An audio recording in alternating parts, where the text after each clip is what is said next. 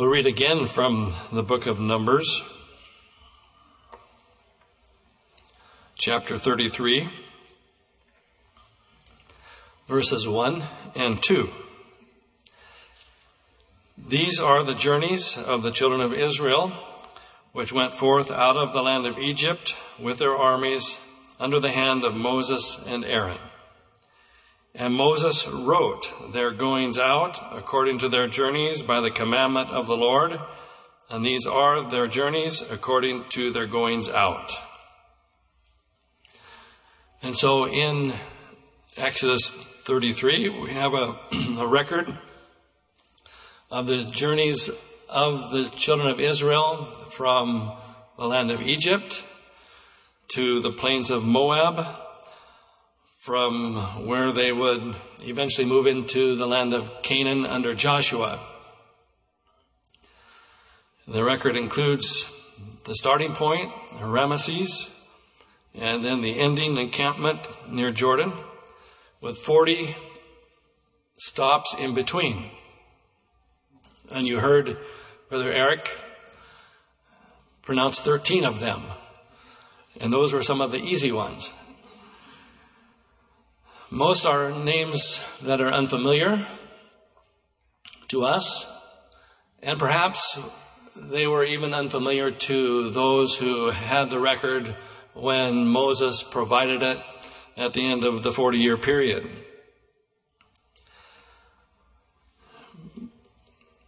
Having just returned from a journey, my mind goes to a journey.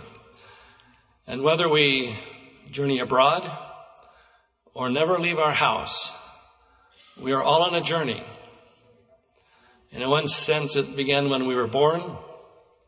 We celebrate our birth, at least some do, the people around us do. But we want more than a journey through life. We want a Christian journey. It has a starting point, and it has a destination. The children of Israel had a starting point, and their destination was the land of promise, the land of Canaan. Ours is a bit higher than that, quite a bit higher. It's heaven. That's our goal. We're journeying in that direction. Our journey may be shorter. For some, it may be longer. But either way, we journey on by the grace of God. This account, and in Numbers, the book of Numbers is given its name due to the numbering of the children of Israel at the beginning of the book, and again at the ending of the book. At the beginning of their 40-year exile, if you will, in the wilderness, and then again at the ending of that 40-year period. And the numbers were really quite close to being the same at the beginning or at the ending as they were at the beginning, since they had defied God, some of them, and followed the evil report of 10 of the spies. And as a result, it was given to them to bleach their bones in the wilderness, those that were 20 years old and upward, with just the 2 exceptions. And they were told, your children, who they said, by the way, would become victims of predators in the wilderness. Those children would wander in the wilderness for 40 years, but would be the ones who would enter into the land of Canaan. But for the most part, the Bible gives us the events of the first 2 years, roughly, of that 40-year period, and then the last 1 year of that 48-year period, or 40-year period. So there are approximately 38, I know that the math I just gave you doesn't add up, but about 38 years of obscurity. And in that 38-year period, we have these 42 stations, if you will, the beginning one and the ending one, and the 40 stations in between. The first 13, as I recall, take us to Mount Sinai, and then there are 27 more after that. Some names we do recognize, and I'm supposing that some names were recognizable to the children of those who had defied God and survived at the end of the 40-year period. Perhaps they were memorable to one here or one there, different locations, different people, because of the experiences they had personally encountered, even with the Lord.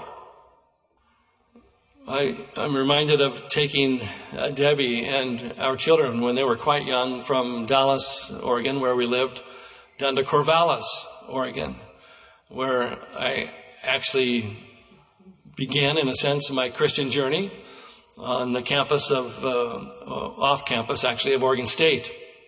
And I wanted to show them the apartment where I lived and the window of that apartment, which I can still visualize, where I had stashed or used for decor these liquor bottles. Disgusting contents, by the way. It's surprising how Satan dupes sinners into practices that are unhealthy and really unappetizing and leave a sour taste in every aspect of life. But anyway, I thought it would be cool to decorate the one window that I shared with a buddy down there during that year at OSU. And so I wanted to show them, because they'd heard the story of those liquor bottles in that window. That's the window where in the beginning of my journey, and I'd gotten saved, and at this point I didn't even know what salvation was, but I knew I didn't want those bottles anymore, so I gave them to my roommate. And then the next morning I thought better, and I didn't tell him, but now they were his liquor bottles, and I took them to an old dumpster that was still there, and I could tell them, that's the dumpster, where I took his liquor bottles and threw them in that dumpster. And I'm wondering if in this record of these journeys, if some of those who were older, who are now 40 years older than they were in their late teens when they began their wandering, but now they could teach their children or remind their children of different locations along the way, even if they never revisited those locations. Perhaps they had picked up a camp as the Lord led from one spot to the other, and there was no longer any evidence that there had ever been a camp there 20 years ago. But the parents or even grandparents now could tell their children and grandchildren, that's where I met God. The people around me were somewhat defiant, but I had my own encounter with the Lord. I showed them the apartment where I lived the next year. It was a 3-story house, separated into apartment living, where several different students lived, and I had a 1-room apartment with a bath area separate, but basically a studio type apartment. And there was one window well where light came in, but that's where I spent the next year. And that's where I prayed when by that time I had come to understand being saved and was saved and subsequently sanctified. But that's where I sought the baptism of the Holy Ghost during that term, and received that experience shortly after the end of that term. But I wanted them to see that apartment. I think our children were probably too young to really have a memory of that trip down there. But maybe I'll take them back with their children one day and show them if those places are still there. Well, we have a stop at Ramesses. In verse 3, they departed from Ramesses the first month on the 15th day of the first month. They had on the 10th day of that month set apart a lamb without blemish, teaching the children of Israel and subsequently giving us a lesson that anything we offer to God should be our best. They couldn't go out into the flock. Well, they could have, but it would have been rejected if they would have had a lame lamb or a blemished lamb or some that was off to the side and scrawny and was going to die anyway, and think, well, I'll take that one and offer it to God. That wouldn't have gone well. And honestly, it doesn't go well if we give God our second best when He wants our best. Did He not give His best for us? We don't give to God what we won't use anyway, or what we don't need anyway. We give to God what will cost us something. That's the lesson the children of Israel learned on that first Passover, and the 10th day of that same month. They offered the shed blood, and it provided protection in the household of those who applied the blood. And they were brought out by a mighty deliverance that same night, but not without the shedding of blood. That's key to our deliverance. We cannot be delivered from the life of sin except through the blood of Jesus. He's the perfect sacrifice. The animal that was offered, that blood was shed, and the animal properly disposed of was burnt, and the blood of that animal carried without the gate, that we might be sanctified outside of Jerusalem.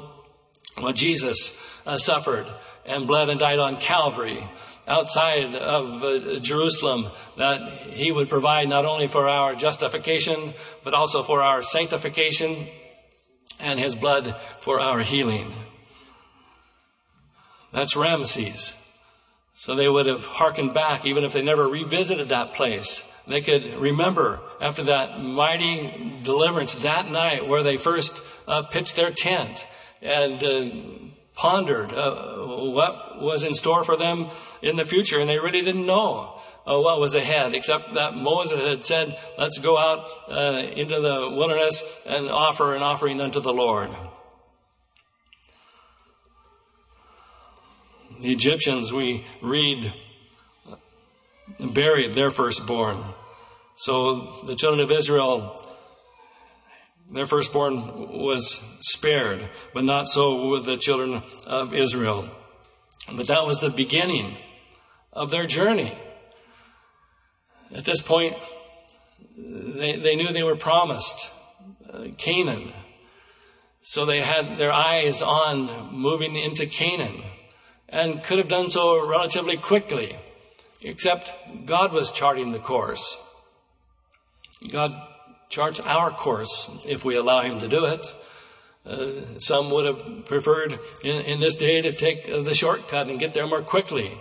But the Lord knew better. If they would have known what was ahead, they would have surely turned back and gone the other way. It's by design that we do not know what tomorrow holds. It's by design that we learn to trust God and rely upon His sovereignty, believing the truth that He does all things well.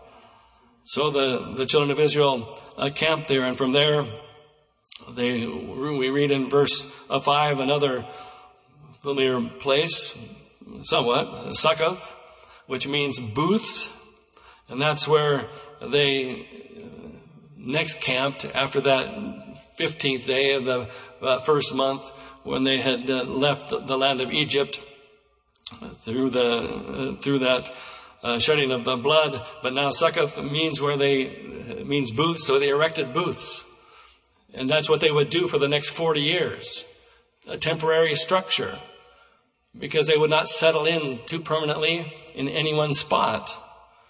Well, we also are called to be pilgrims and strangers in this land. This is not our home.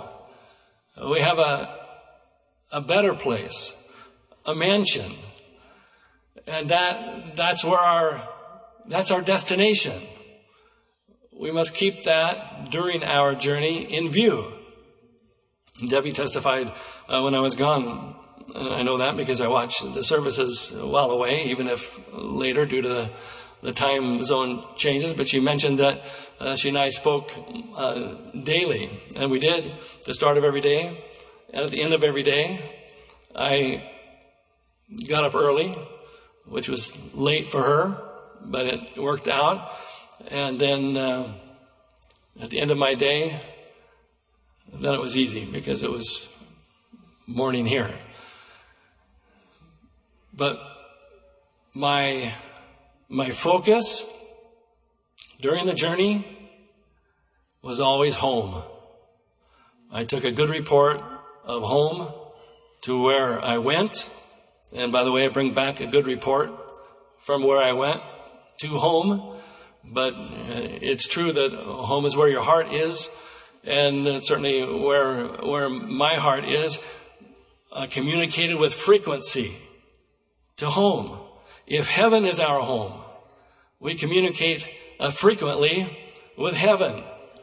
We look heaven's way, and our thoughts are never too far from there. We're just passing through. And even as we stand here today, some may have a very short time remaining in the journey. Others suppose that they have a much longer time. Younger ones suppose that. Well, perhaps so, but perhaps the trumpet of the Lord will sound before this day is out, and our journey will be over and we'll be in heaven. That's our goal. From there to Etham, verse 6. And it's notable because Etham is the edge of the wilderness. So they're at the edge of what appeared to be a daunting place to go. They had never been there before. They didn't know what was out there. They didn't know where they would have their next meal. They didn't know about predators. They didn't know about giants. So they stood at the edge of the wilderness. They had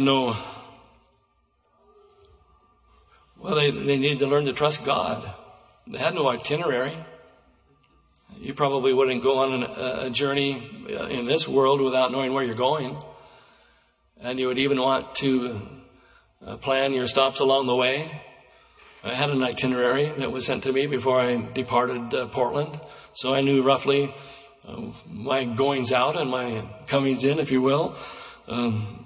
Sometimes roughly because they changed along the way. But that's what we would do in this life. I guess we'd be foolish not to have any plans along the way to know how we would take care of ourselves or be taken care of.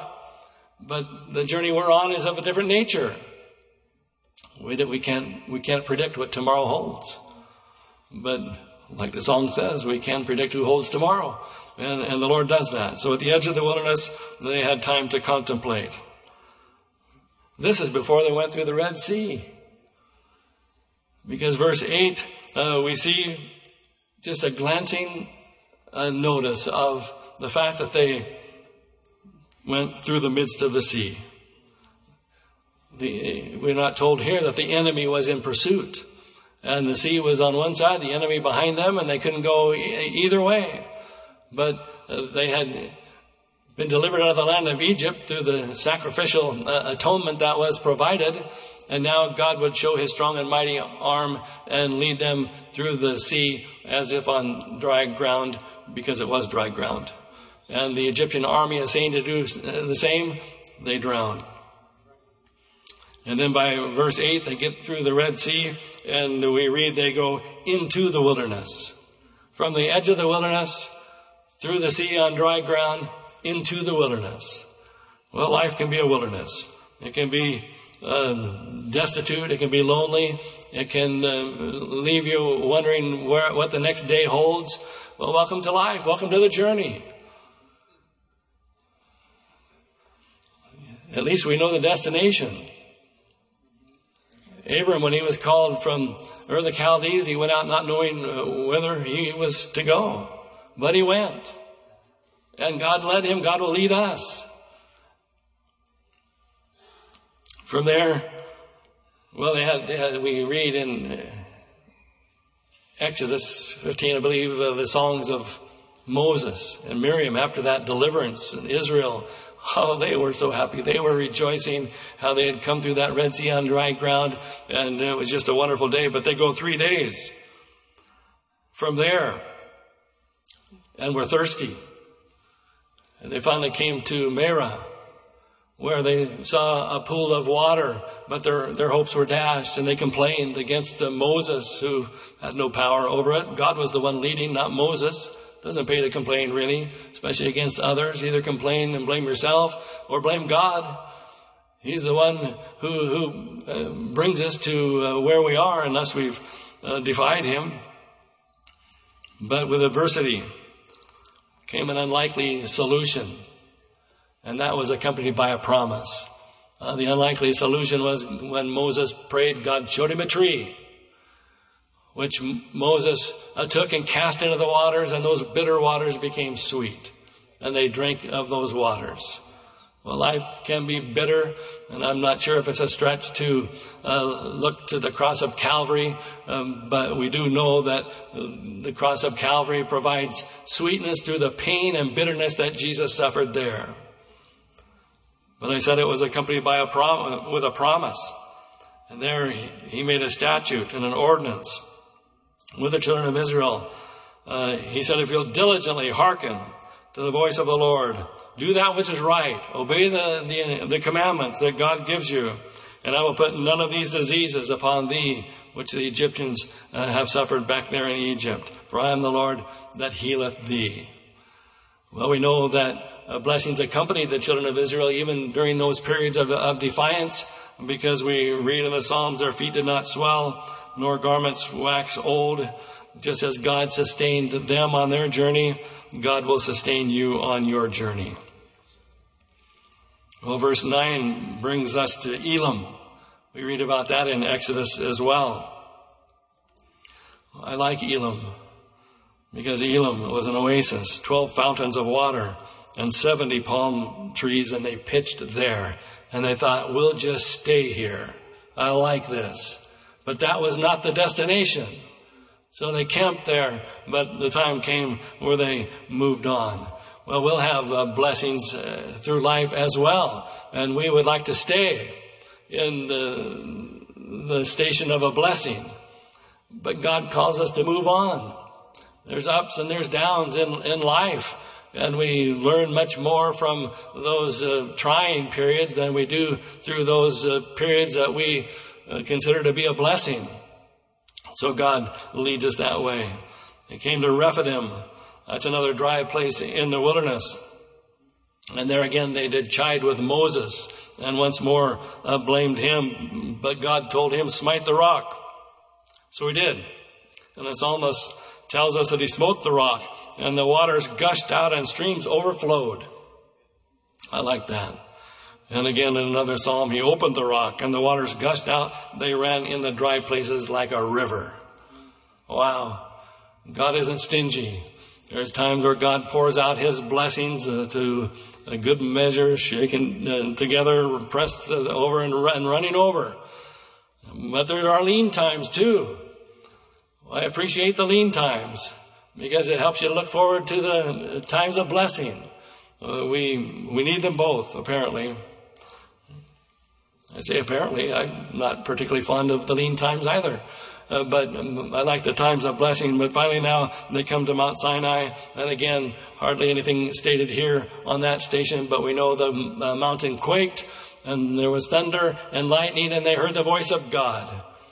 God would have written his law upon their hearts, but they rejected him. They were written on tables of stone, which were soon broken, as were the commandments that were written thereon. But from there, they still learned. It came to pass from there that the ark would set forward and lead them to their next stop. And when that happened, Moses would say, rise up, Lord, and let thine enemies be scattered, and let them that hate thee flee before thee. That would be a good way to start your Monday if Jesus tarries until Monday. You go to the Lord to start your day as the Lord is leading you on your journey, and you just look to the Lord and say, rise up, Lord, let mine enemies be scattered, and let them that hate thee, God, and me, flee before thee. They learned to look to heaven to start the day.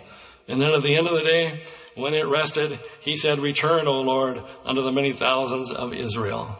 So when you conclude your day, look heaven's way and remind the Lord, you begin this day by scattering the enemies that would plague me. And now, O Lord, we end this day with you still by my side. He went to Kadesh, where the spies, nearly 4 decades earlier, had gone out and bringing back an evil report to Joshua and Caleb, a good report. But now here we are, as I say, 4 decades later, and the next generation has an opportunity from the same spot to determine whether or not they will go into this land of promise. It's a promised land, a land that flows with milk and honey. Every generation has the opportunity, even as a body of believers, to embrace or to reject what God has set before us. We thank God for those who've gone before us who have embraced the gospel of Jesus Christ, and particularly this good way. We've learned from them and are still learning. But as we look back, we see not everyone embraced the way. So now this generation, this younger generation, has the same opportunity we had some decades ago. Well, we journey on. Don't forget how it began. That's the journal. God told Moses to keep it, even though by now we have no consideration of what happened there or how long they were there. Sometimes they stayed a very short time, sometimes a year, but they journeyed on. But we know where it began. It began with the blood of Jesus for us. We began at Calvary. That's where we begin our Christian journey. Keep that in view, and keep in view the destination. If you keep the destination in view, it'll help you to continue to journey on. Just keep going. When times become challenging, why, you don't throw up your arms in despair. You keep going. When you don't know what to do, you just keep going. Journey on. There's a path of victory on the journey, but at the end of the journey, there's a destination that is certainly worth striving to achieve, and that's, by the grace of God, what we intend to do. If you've not begun the journey yet, start today. And if you have begun it, continue on. Keep doing what you've always done. Drop to your knees in prayer. Take advantage of this opportunity, and God will bless you.